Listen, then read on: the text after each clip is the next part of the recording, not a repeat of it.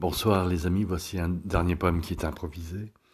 C'est à l'instar de Rey, un grand poète français qui existe encore.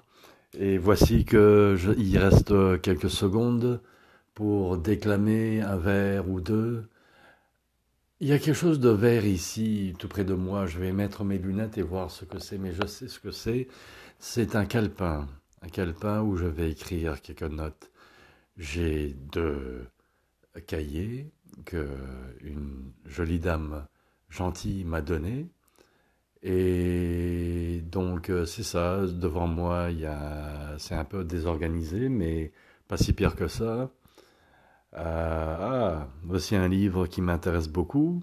C'est La chronique de Nabil, de justement un grand Babi, c'est ça, qui s'appelle Nabil. Oui, il est devenu Baha'i plus tard, c'est vrai. La perle inestimable de Rui Hanoum.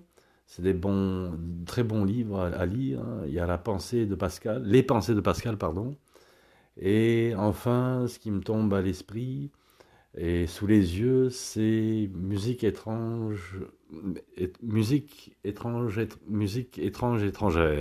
C'est ça, je pense, que c'est ça de Lohan Cohen. Sunkin, qu'est-ce que c'est Sunkin? C'est exactement un parfum dégagé qui existe à l'intérieur de chacun de nous. C'est un shampoing, etc. Donc oui, mes vêtements sont assez alambiqués, à force de subtilité, un peu comme une ratiocination, comment dirais-je. Mon ordinateur va très bien. Pour l'instant, ça fait presque 2 ans que je l'ai. Voici une porte qui s'ouvre.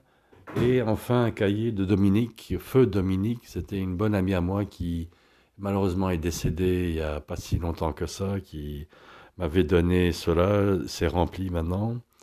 Paix à son âme. Enfin, solution de verre de contact.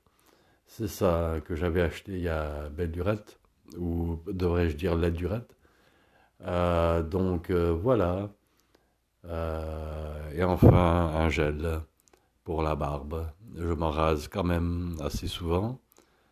Et donc voilà, on va arrêter la description de ma petite chambre. Ce que un poète m'a déjà appelé, si ma mémoire est bonne, l'ambassade du crime désorganisé. Voilà. Donc merci beaucoup les amis, à bientôt.